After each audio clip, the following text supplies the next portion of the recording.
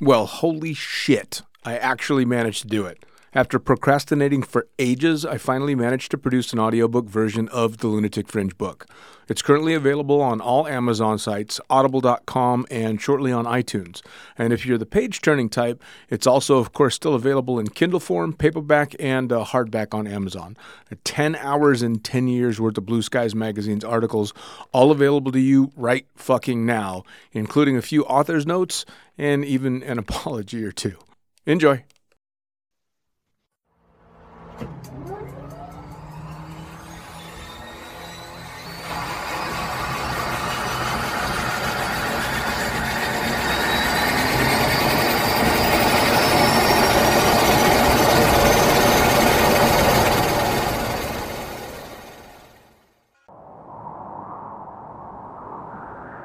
In a world. Mate, hold up. We said we're done with the serious intros. Who said? Well, we did. I don't remember that. Well, I said it, and you're me, so, you know. Well, I don't care. In a world. Hey, I told you. We're keeping it light. You do it on your own then. Well, technically, I already am. So, anyway. Fuck yeah. Pure wild flight. Get it down ya. How good? Visit nzaerosports.com. I get to do the next one. Well, obviously, you moron. We both do. Of course, I absolutely love the NZ Aerosports business model. I mean, come on. One glance at an Icarus fuck yeah sticker and you know it lines up perfectly with the fucking pilot mentality. But outside their wonderful use of colorful language and a great company vibe, there's a long list of reasons to say NZ Aerosports fuck yeah. NZ Aerosports blows me away right out of the gate as a canopy manufacturer with a bold offer. They give you 10 jumps on your brand new nylon to decide if you want to keep it, swap it out, or even return it for a refund. I mean, seriously, how incredible is that? That's like getting halfway through a prom and deciding you prefer the slightly racier date that goes down faster. Seriously, they do that. If you're not madly in love with your new canopy after 10 jumps, they'll let you swap it out for another size or model, or even get your money back. And the range of canopies they've got? Man, they've got a style canopy to fit every jumper and every situation with models you know and trust, like the Sapphire 3, the perfect choice for the beginner or intermediate canopy pilot. The Crossfire 3, when you're ready to kick it up that elliptical notch. The JFX 2, if you're looking to up your new swoop game. The Leia as the workhorse and dirtwater dirt beast. Or the Petra. The Petra cranks out crazy power and is nothing short of a record breaker. But hey, it's not always about speed either. Take the Kraken. Built as a low pack volume canopy specifically with wingsuiting in mind, she gives you all the performance you're looking for with the reliability you need that'll have you itching for that next formation, rodeo, or puffy cloud. So the equipment is top of the line kick-ass stuff as you already know, but how about the team? Well, the customer service gang is there to sort you out whenever you need them. Maddie and Beto are always there to help with Jen holding the reins. They're available for you at sales@nzaerosports.com, and they've got a kick-ass live chat tool on the website if you're wanting to hit someone up right away. These are the crew you're going to want to talk to get those custom orders in. With the stock nylon, once you know what you want, they'll have that shit on a FedEx truck as soon as the credit card machine says approved and get you in the air in no time. For your custom orders, you'll be able to get a time frame for building and shipping when you design it, so get to it. And demos. They've got demos in the US available from their partner Rock Sky Market. The whole US demo fleet is there with Sapphire 3, Crossfire 3, Kraken, JFX 2, and Leia canopies in a range of sizes. They also offer student and tandem demos in the US. Bottom line, every step of the way, NZ Aerosports is there to get you what you need, and I personally couldn't be happier to be teamed up with them here on Lunatic Fringe. And now, time to get started with Lunatic Fringe Into the Void, brought to you proudly by NZ Aerosports. Fuck yeah!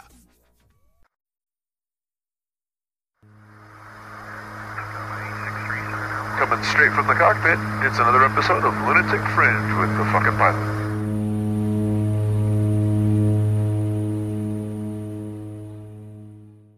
Ready, set, go!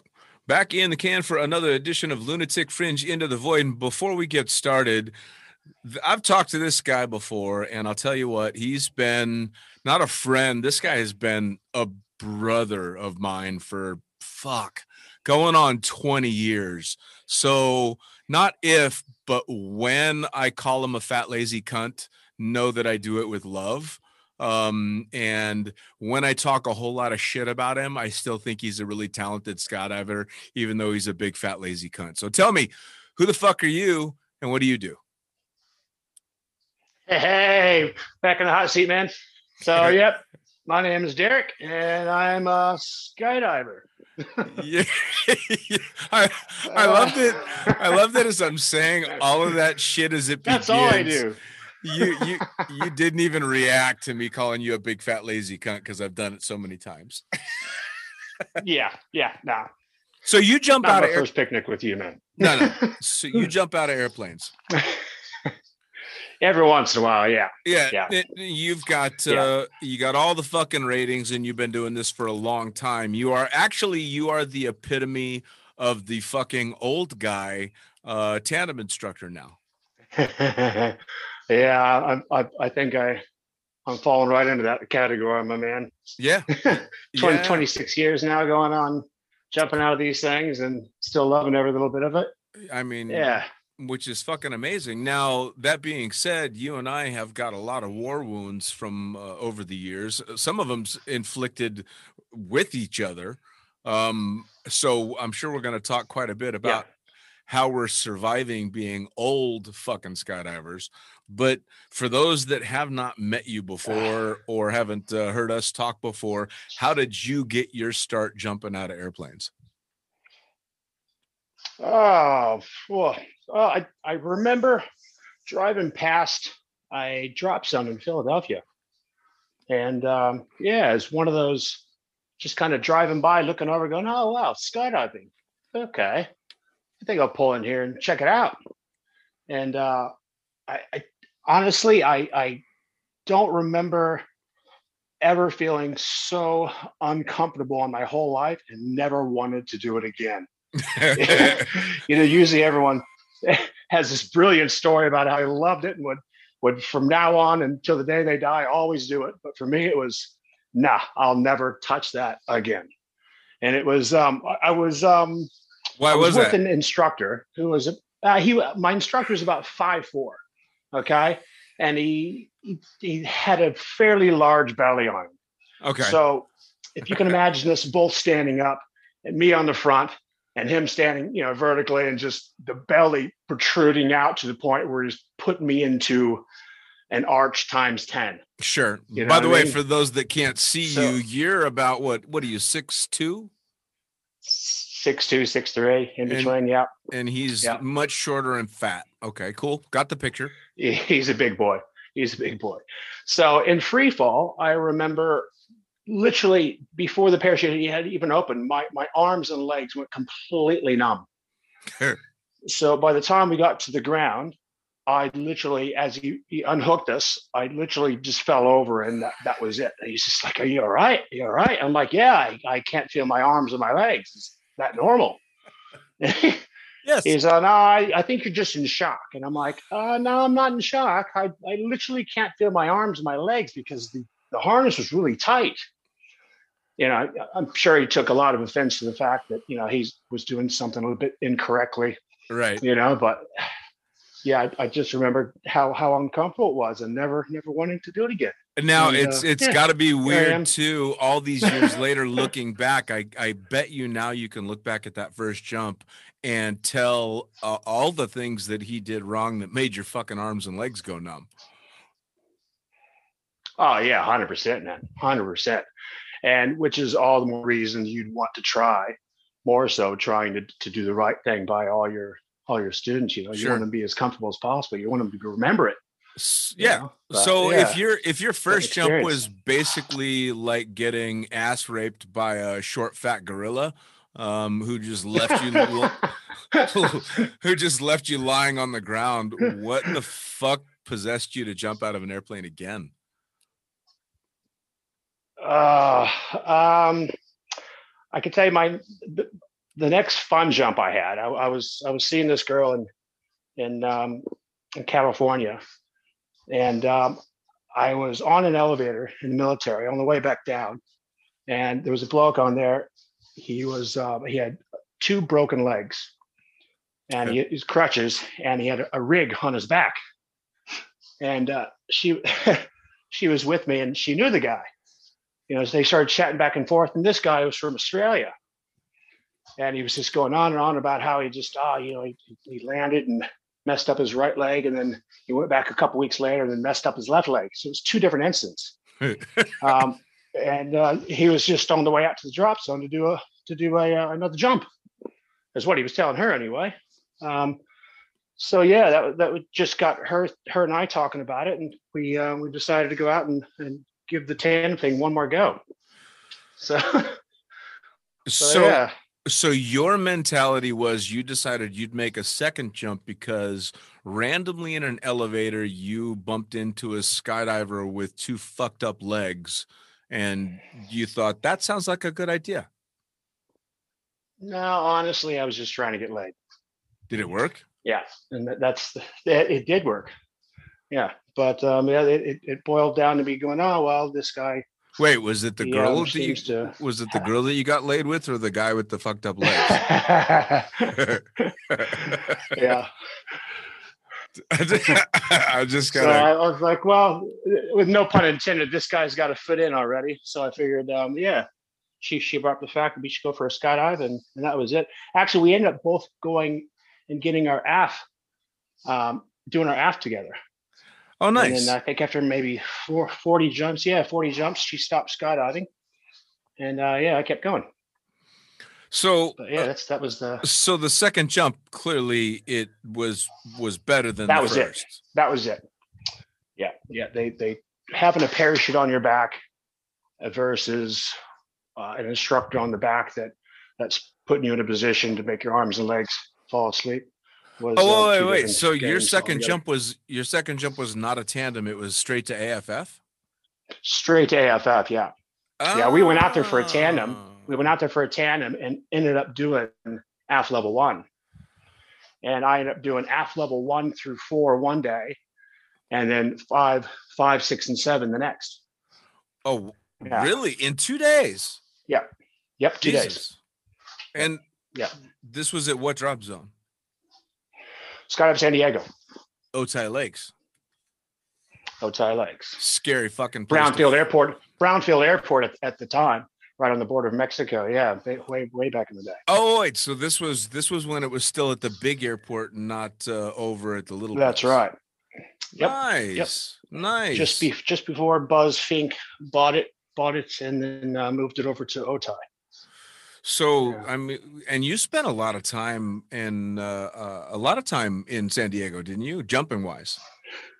Yeah, 9 years I was there before I moved on to Vegas, and then ended up going out and I met you out there.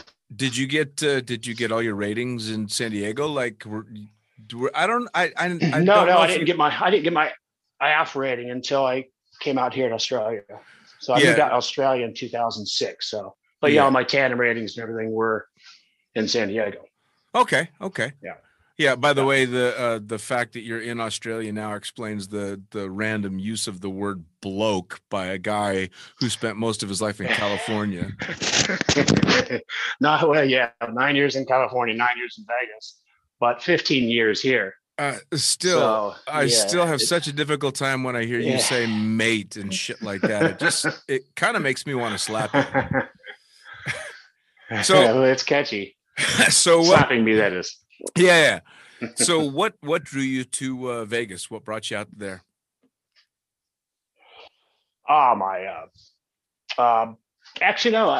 Vegas. Okay, so I moved to Vegas because I was starting to party a bit much in San Diego. So I moved to Vegas thinking, hey, you know what? I think I'll slow down. Vegas seems like the perfect spot to do it. You're a fucking idiot. Which is, in hindsight, that's when I started doing all the triathlons and stuff was in Vegas. So it actually... Yeah, I was motivated. Yeah, that was years later. Don't make these poor people think you moved to Vegas and just started fucking doing shit right. Come on. No. Let's be honest. A couple years, but yeah.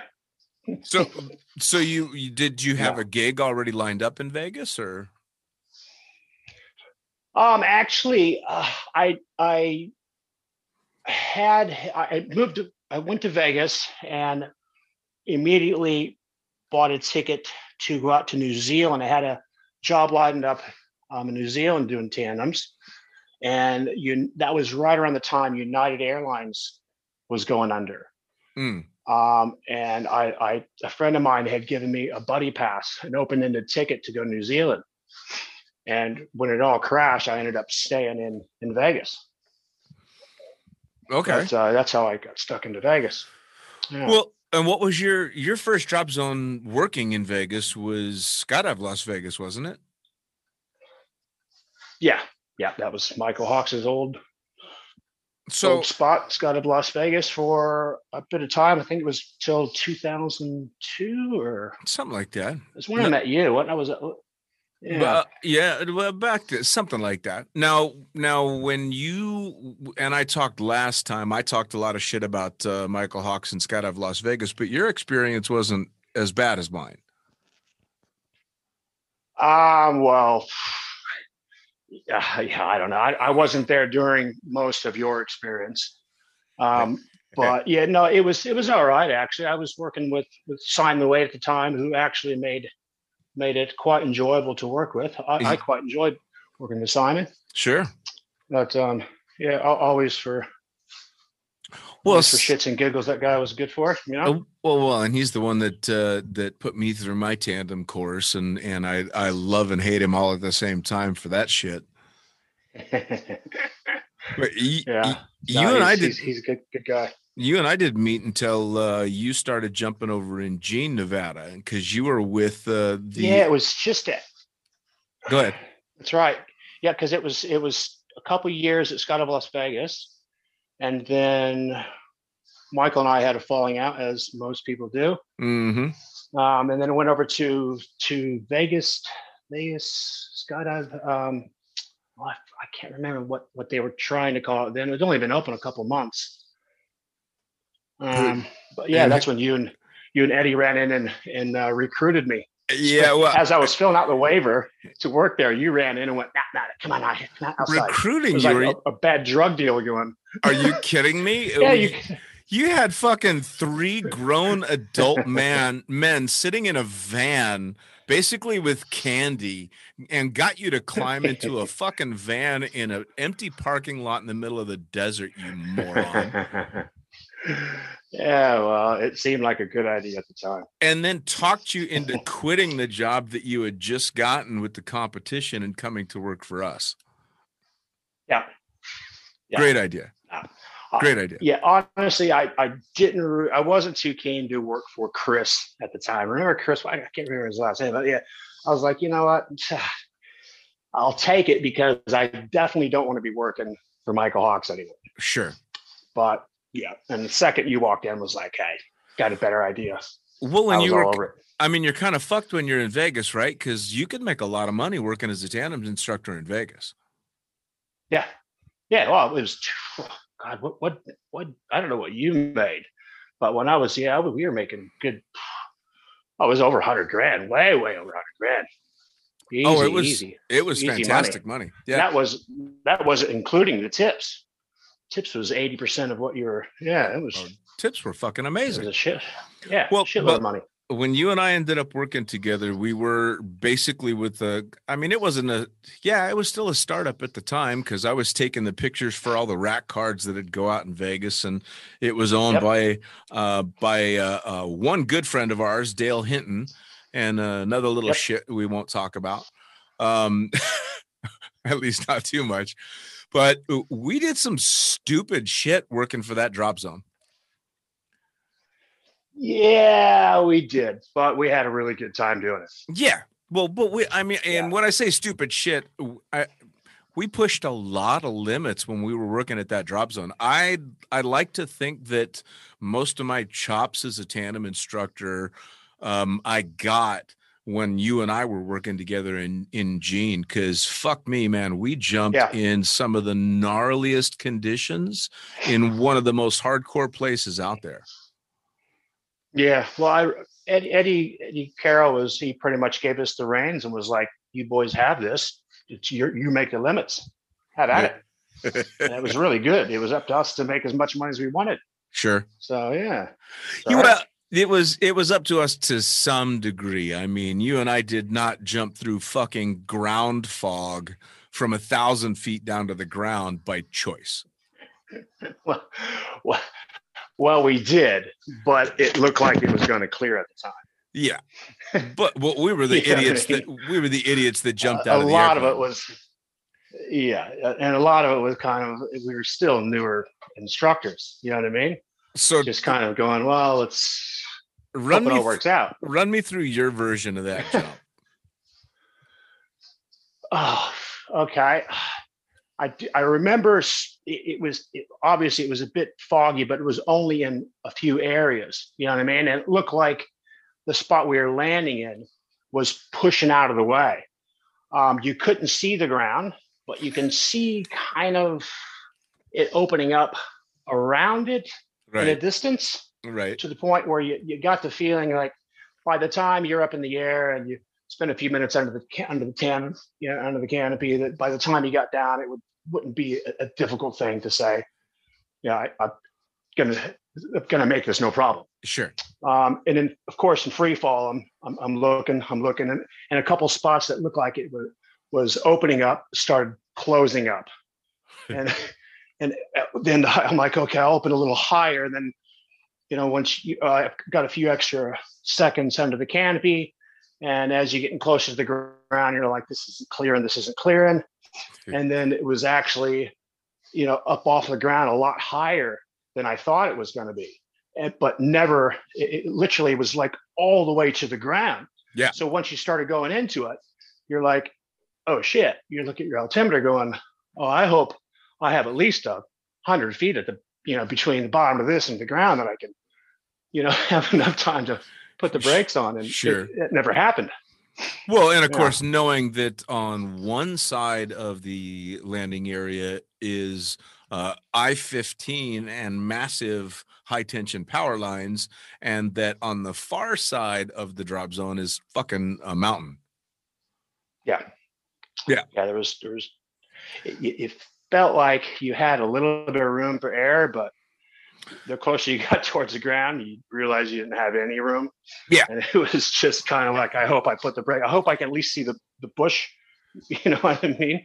When I punch the brakes. Well, and I mean, knock wood, it worked out. Not only did we both have relatively uneventful, clean landings, but we were both within, what I want to say, 100 yards of the actual landing area. Yeah, and honestly, I think we just got lucky. We did. We did. Yeah. I remember as soon as I was able to see a bush, I just remember just stabbing it and just hitting the brakes, and just kind of pummeling into the ground and kind of rolling with it. And, my passenger, of course, he was laughing his ass off, and that was awesome. I'm thinking, okay, at least he's not upset about kind of eating shit on the landing, Right. And I just remember laughing with him, but really to myself, giggling out loud at you because I knew that you were dealing with the same shit I just dealt with. Yeah, which was absolutely fucking ridiculous. I remember thinking at one point we should be yelling Marco Polo just to fucking just stay the fuck away from each other, because the entire time I'm thinking all of those thoughts, as well as, fuck, Derek's flying around in this shit too, and I have no idea where that motherfucker is. Yeah, scary. Yeah, needless to say, we waited a little while to make another jump that day. Yeah, we did. Yeah. We shouldn't have even gone up, but we did. So what was the jump that you did? You took the tandem and I shot the video because we had that massive group come out. But the deal was the guy that was paying for all of it had to jump as well, and he was huge. That's right. And that's right. That was just after 9/11. That was the director of Homeland Security came out. He brought his whole crew out. Remember? Yeah, he worked for Homeland Security and brought the whole crew. But and we drew straws for who was going to have to do what, and you got the short straw and had to take him. Yes, I did. And I had to shoot the video. And he was huge. He was a big boy. He was over 300 pounds, man. He was a big boy. Yeah. Yeah. And every bit of that canopy, I was just, and it wasn't even, we didn't even get, what altitude we even get. It wasn't even, it was more of a hop and pop, felt like, you know what I mean? I think we got out like 8,000 feet. Yeah. Too low with that weight. Oh, yeah. Way too low for any weight, really. Oh, yeah. I mean, holy shit. That one, I remember thinking, this one is the stupidest thing I've ever seen. And all I have to do is film it. Of course, a couple of years later, I ended up taking somebody basically that weight as well. But that jump, especially in Vegas, because you're landed on fucking gravel at a 2,000 MSL. You know, I mean, we're a couple thousand feet above sea level. Yeah. Shit gets going pretty fast. And the gear that we were jumping, some of it was not the newest gear. Shit house. Yeah. You really don't go into jumps like that unless you really have a favorite rig that is available. Yeah. You know what I mean? Yeah. And I felt quite comfortable that I was like, I wasn't super stoked that I was taking that weight, but at the same time, I was like, yeah, it's completely doable. Well, this is the same drop. I was envious that I got to shoot the video. Yeah. Yeah, me too. Yeah. Well, and we had a bunch of fun ones though as well. I mean, fuck, how many naked people did we take? I've shot video with you strapped to naked women many a time. Yeah. Yeah. Well, didn't we have that big promotion when we first opened that it was the if you go naked, you go for free. Yeah. And of course in Vegas, it was a brilliant idea. Oh yeah. You know, and of course every stripper in Vegas saw a shot for a free skydiving. Well, and then the AVN every week anyway. The AVN convention would come to town every year, and you'd always have a porn star that wanted to jump naked. Yep. Without fail. Yep. Oh yeah. And it was always that routine. I'll spin left, you spin right. Yep. Because you don't want to get. Shouldn't you just stay in the front of me on the naked ones? You're like, Yeah, might as well go around and give him the whole horror show because nobody. I don't care how good a shape you're in. Nothing looks good in free fall. Bare skin does not look good in free fall, no matter how. Nobody looks good at 120 miles an hour. No. It doesn't happen. So, I mean, outside of. Then you had, of course, Go ahead. I was just saying, we also had the boys that came in a few times a year, the SFC club. Remember those guys, the stripper fucker clubs? No, remind me. The stripper fucker club. These guys came in a few times a year, and they were. Are you taking the piss, really? No, I don't remember. No, you don't remember. Okay, yeah. Okay, these guys would come in every few times a year and always bring just a slew of strippers with them for the. But I guess if you're taking, we're taking strippers year round anyway. You probably, you were stripping yourself, so it'll probably all blended together for you anyway, dude. Well, yeah, the stripper part of it definitely did, because you're actually. It's kind of funny because you're one of the few people that I've had on the podcast that actually can verify I used to do that for a living, because I was still in the. I was still working in the club when you and I were hanging out and jumping. Yeah, I remember going to. That's when I'm not a big fan of going to strip clubs, never have been, but when I first met you, we were going to the strip clubs, and of course all the chicks were walking up to you going, Dean, hey Dean. I'm like, where do you know her from? You're like, I work with her. I'm like, yep. Okay, Olympic Garden. You're like, yeah, the guys upstairs, the women are downstairs. Yeah, man, I was just one of the girls, man. It was fucking great. You're still one of the girls. Yeah, fair enough. Well, now you ended up working in a strip club yourself, though. Yeah, my ex got me the job. Yeah, doing bouncing. Yep. Making cheetahs. Yeah, another 2,000-3,000 a night. You were Vegas was such a money maker. So we're making $200,000 a year skydiving, and another 3,000 a night, twice a week at strip club. Yep. Yeah, it's good. Yep. So of course now you're living in fucking Australia. Yeah. Dumbass. Yeah. So, Yes. so Nah. let's talk injuries a bit, because people can't see as they're listening to the podcast that you're walking around as we're having this conversation. You shouldn't be able to walk. No. No. Well, I have had a couple of beers, so I don't feel a thing right now. I think I'm doing. No, I'm joking. But I actually about 5-6 years ago, my most I shouldn't say most recent, but I think a big one I had was a shattered knee. Mm.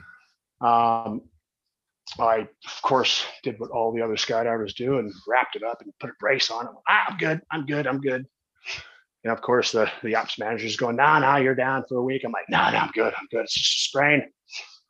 After about a month, I think I went in and had it looked at. They're like, oh yeah, you've torn this, you've torn that, you shattered this, you got 5 cracks down the patella, you're done. Right. So Wednesday at 8:30, you can come in and I'm like, okay, for what? I'm like, yeah, you've got to get a knee replacement.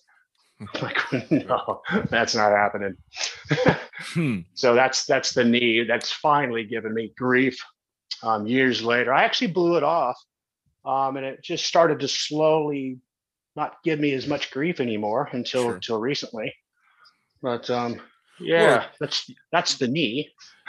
I mean, you and we I can work our way up or work our way down from there. You and I have traded back and forth with fucked up surgeries, but the one that I remember vividly with you is you were having surgery on your lower back, and I came in to visit you after the first surgery, and it was just in time to find out that it was either a doctor or a nurse was trying to pull the drainage tube out of the incision in your lower back when they discovered that they had accidentally sewn the rubber tubing stitched into the muscle inside your back, and had to take you back into surgery to cut it out. Yeah, that sucked. Yeah. Well, oops. And that was to what? Fuse part of your lower back? That particular one was 2005, 6. And that was for S1, L4, and L5. And how did you fuck all that That was up? actually bothering me for, I think it's just wear and tear. When we jumped out in Michael Hawks's place, when I first moved to Vegas, they were jumping the old freaking F111s. Yep. And of course, I'm the new guy, so I take every heavy guy that walks into the door. Yep. And of course, when I got there, you get Simon Wade limping around and everything he's got just to walk on 2 feet, going, all right, young bloke, it's your turn. You get to take all the overweight people. So, and to be honest, I had a pretty easy ride in San Diego. I got to take it just felt like I was taking every light passenger there. Sure. Which was awesome, because that'll never happen twice in your life, But when I in Vegas, my first 2,000-3,000, I think, were just it just felt like they were all, just weight charges. Yeah. And with the F111 just pounding into the ground every other landing. And the openings. Of course, it's a decent enough landing, because you can only sink those in and just stab them just right every time. But it's just over time, it just takes the toll on you. And of course, the openings. Brutal, the openings. I mean, because we were jumping the old vector systems that had you hanging head low, and then you've got these F111 train wreck openings every time, and that all slams into your lower back, and then the landings and all that shit. So, that's over a long time. But you actually just recently went through the same version of the shit that I went through, which was having stuff with your neck done. Yeah, I had a second neck surgery. Yeah, I recently had C3, just pins and plates removed. But back in 2007, 8, I had a really hard opening and broke my neck. Yep. And it was 2003. It was. And my neck snapped back on opening. And I just remember just feeling it in my whole body, just going, oh. And I went down, and of course I told Michael, I was like, oh, I'm hurt on that one. He's like, you're hurt? Or are you injured? I'm like, well, I guess I'm just hurt. He goes, all right, you're on the next tandem. You know, so every tandem after that was just me holding my chin and hoping, you know, just kind of letting all the air out and just kind of roll the opening. But I found out a year later that I'd broken my C2 and snapped it completely. You know, it was at a 90 degree. It still is at a 90 to this day. Once they, you know, they don't like to go back in and mess around with C2 once it heals up. But I think because of that, it just kind of sets the pace for everything else below it. Sure. And eventually going bad. Or at least C3, which was the next one, which is my most recent. Right. Yeah. Yeah, we both. I mean, but all good now. You just had one. Yeah. What was you just had two or three levels? 4 levels. Yeah. My C2 all the way down to my C6, 7. They took all 4 discs out. They replaced 2 of them with artificial discs and fused 2. And then I am, at least as far as I know, the only person still in recorded medical history to have a titanium disc break in his neck. So they had to go in and take the broken disc out and fuse those 2. So now I have 3 levels fused in my neck, which, yay. Hey, I mean, honestly, I'm surprised that I still have quite a range of motion. So I'm impressed with that. Yeah, well, they say all the motion, the range, you get most of your range comes from that first one, evidently. The first C2, and yeah. My fear, and I don't know if it's yours, is as we keep getting older, shit just starts hurting more anyway. But you and I and a lot of OG tandem meat haulers out there have fucked ourselves up. Man, what condition are we going to be in our 60s and 70s? Yeah, right. Well, I don't know. Who knows? I'm still going to be trucking along, probably still doing tandems in my 70s. So I'm hoping that I'm doing just fine. So I mean, I just heard. Go ahead. Yeah, I was gonna give you some shit. I'm like, so how does it feel to know you're that guy?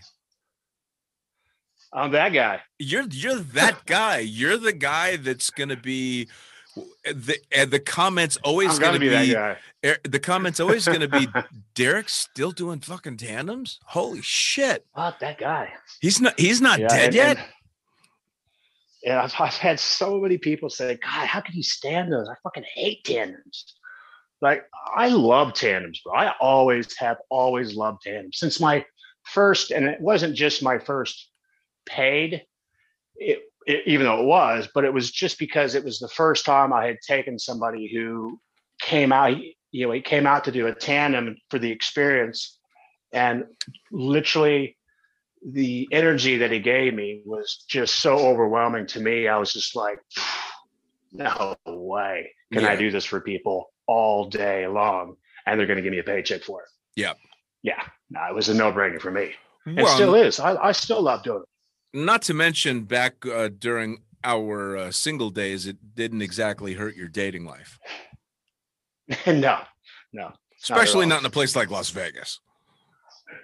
Yeah, no, it was pretty good in Las Vegas. So now you're that guy. You're the old tandem instructor. You're the limping. I'm the young tandem. What are you talking about? Yeah, you're the old tandem instructor. the limping fucking caution. Yeah. You're the limping cautionary tale. You are also the father of 2 sons. How would you feel if, when your sons get older, they go, Dad, I want to be just like you? No, I hope they don't want to know. Define that. I mean, that's a loaded. No, I don't want them to be just like me, but we all have our own little path. I'm sure they're not going to choose to be a tandem master, or hell, I don't even know if they only want to skydive. I mean, they're still quite young, but I mean, when eventually someone else is having to wipe your ass for you, which it happens now, right? What are you talking about? I mean, yeah. What would you think if either one of your sons is like, Dad, I want to be a tandem instructor, or I want to be a professional skydiver? Because for me, Honestly, I'd cheer him on, dude. I've had a freaking epic adventure so far. You know what I sure, mean? Like the last 26 years have just been fucking stupendous. yeah, So yeah, they want to go through that same route and have a killer freaking career and love every second of it. Then yeah, man, I totally wish that for them.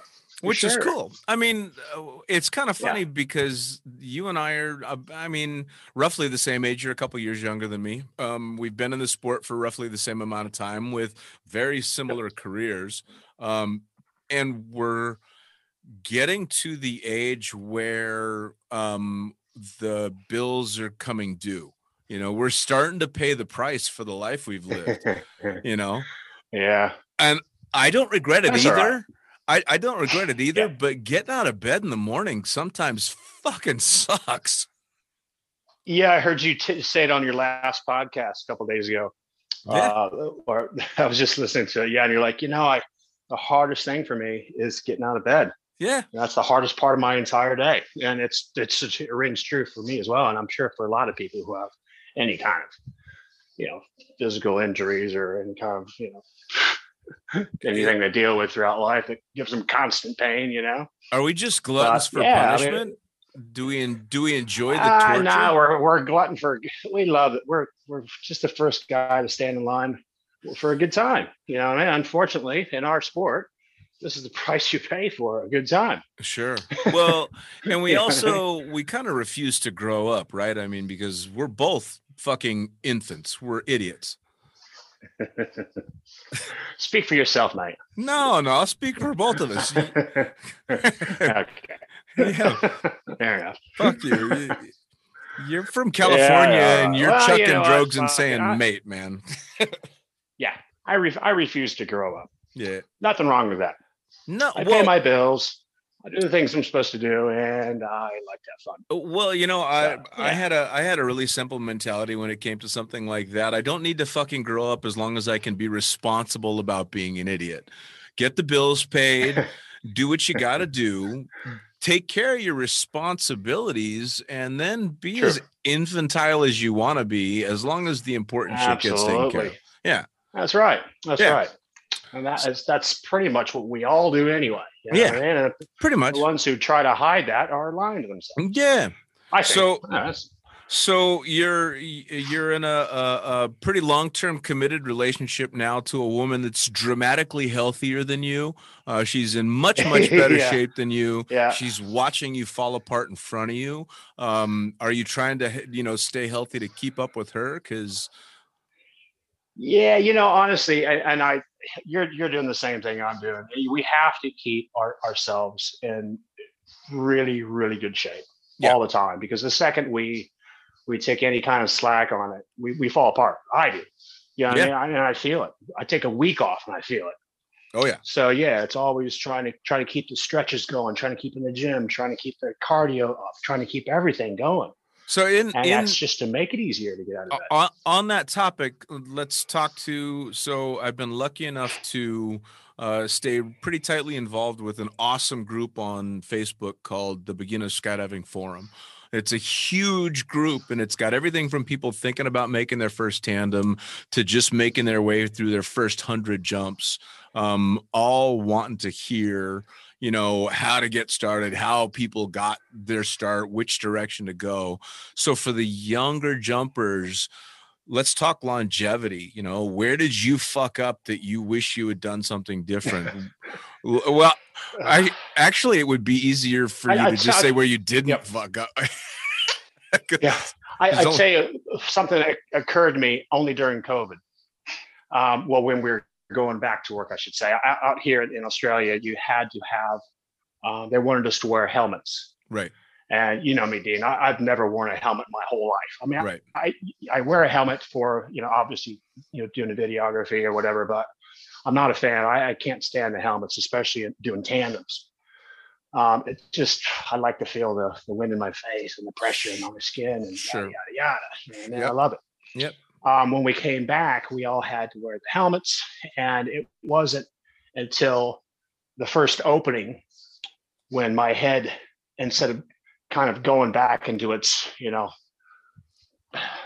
a compromising position where so many other times it's giving me whiplash. Right. It was stopped by the back of my helmet touching the rig, and I'm like, hold on, wow! If I were wearing this helmet years ago, not to save my head, but it would have saved my neck.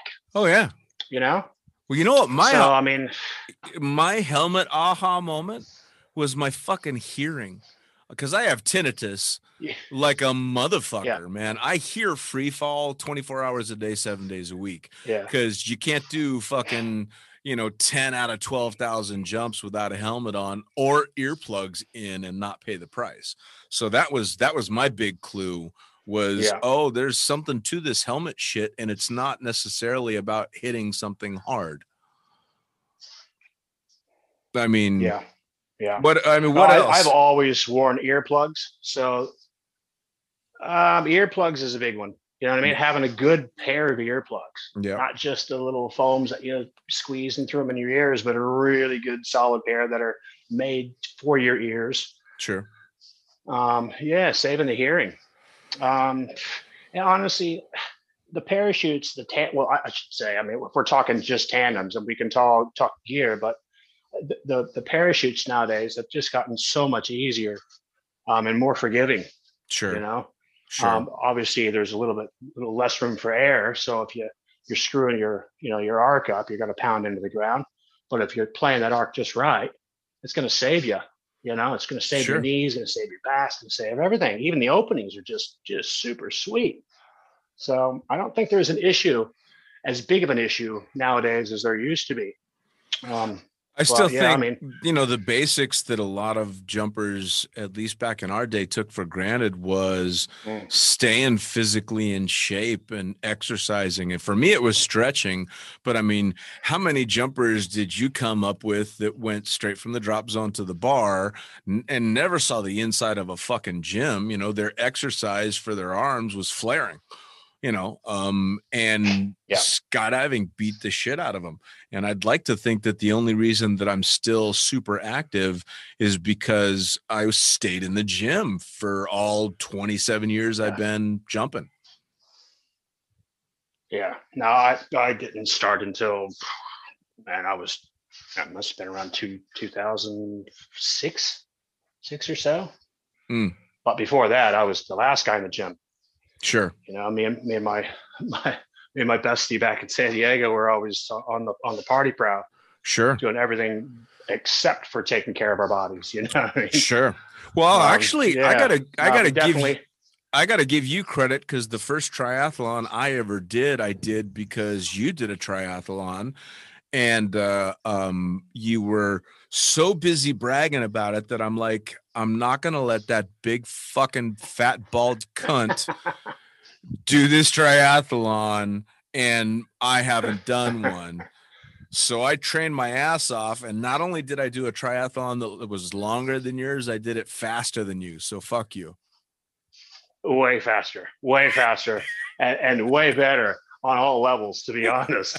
To be fair, when you called, I remember you're like, hey, I'm like, well, what are your, I was kind of proud of myself. I was getting pretty fast times on my swim. And I'm like, yeah, how fast is your swim? And you're like, oh, it's this fast. And it's this slow, you should say. And I go, oh, no, that's too fast. No, can't be that. You're like, I'll video it. I'm like, yeah, okay, video it. And I remember watching your video going, that motherfucker. You're like 4 times faster than my best time. And I was like, fuck, you literally are a fish in the water. I was like, all right, well, that's all you got going for is your swim. And then your run, smash my time by your run. And then the bike. And I'm like, fuck you all together, man.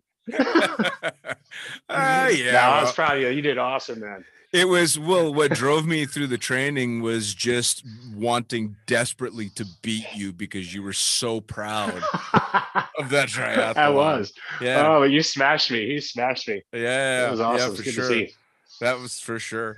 Well, and we've been lucky enough to have lots of adventures over the years and done a bunch of traveling, and we've bounced around some islands together and fucking Fiji and Australia Quite a few islands. and Yeah. and Bali and all this stuff. And if it weren't for that fucking knee, you'd be going up to Everest with me at the end of this month.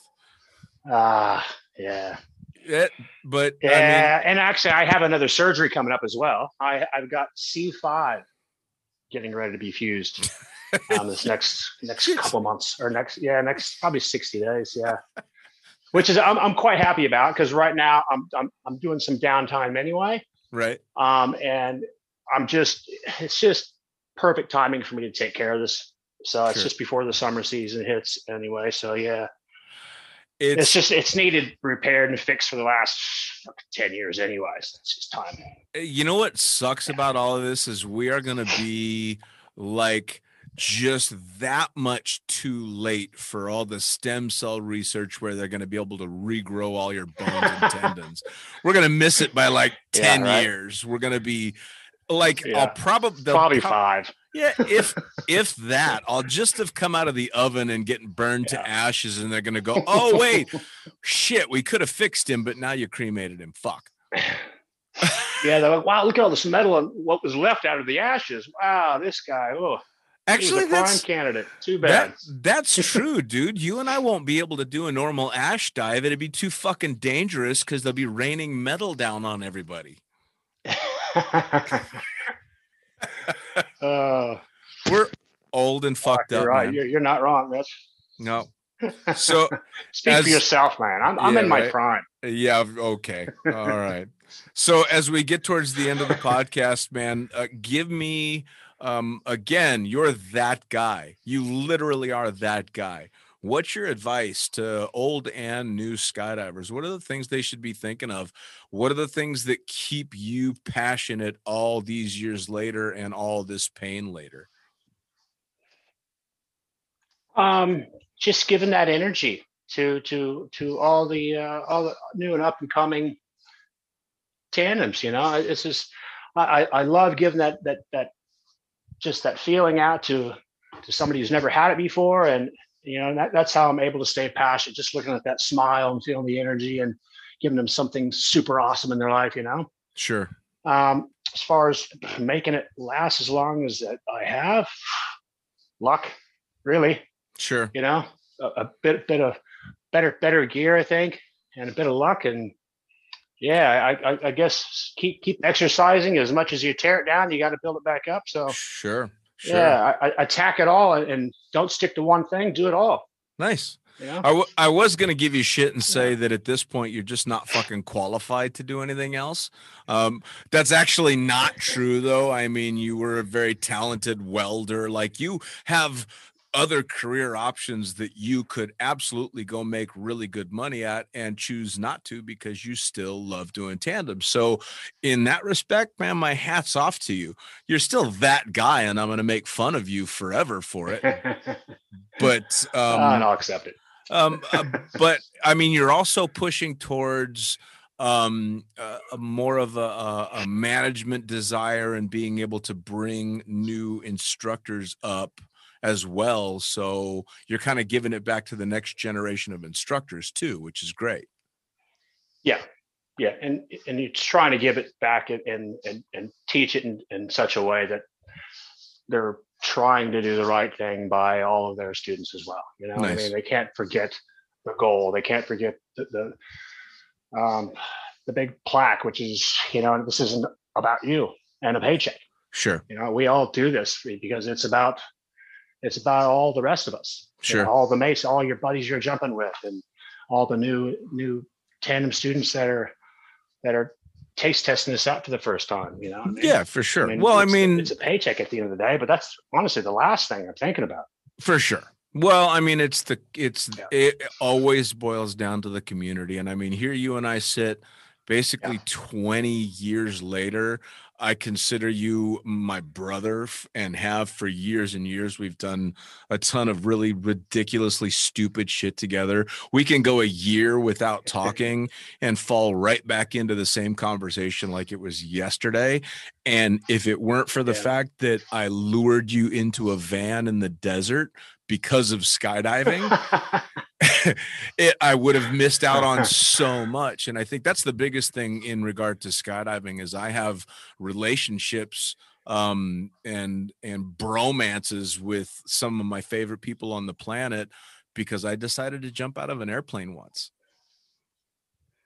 That's awesome. You know, there's not too many things that do that, and certainly not too many sports that do that. So, I mean, if for nothing else, man, skydiving has given me a world of incredible friends. Very cool.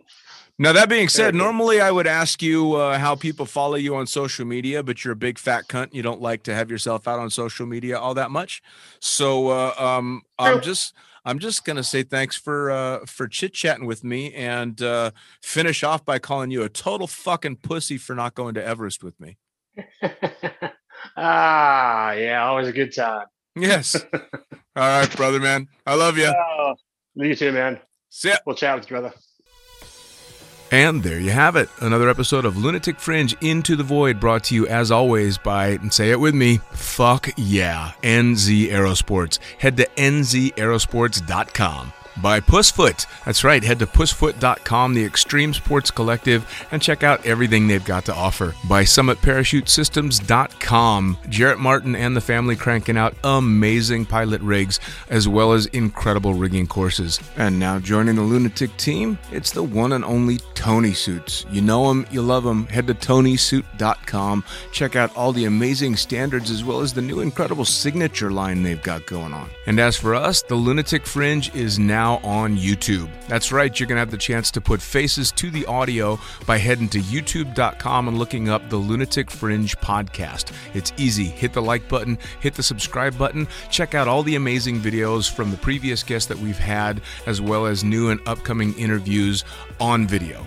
As always, I am the fucking pilot. Head to thefuckingpilot.net or theprincesspilot.com. Thanks for joining. We'll see you next time around.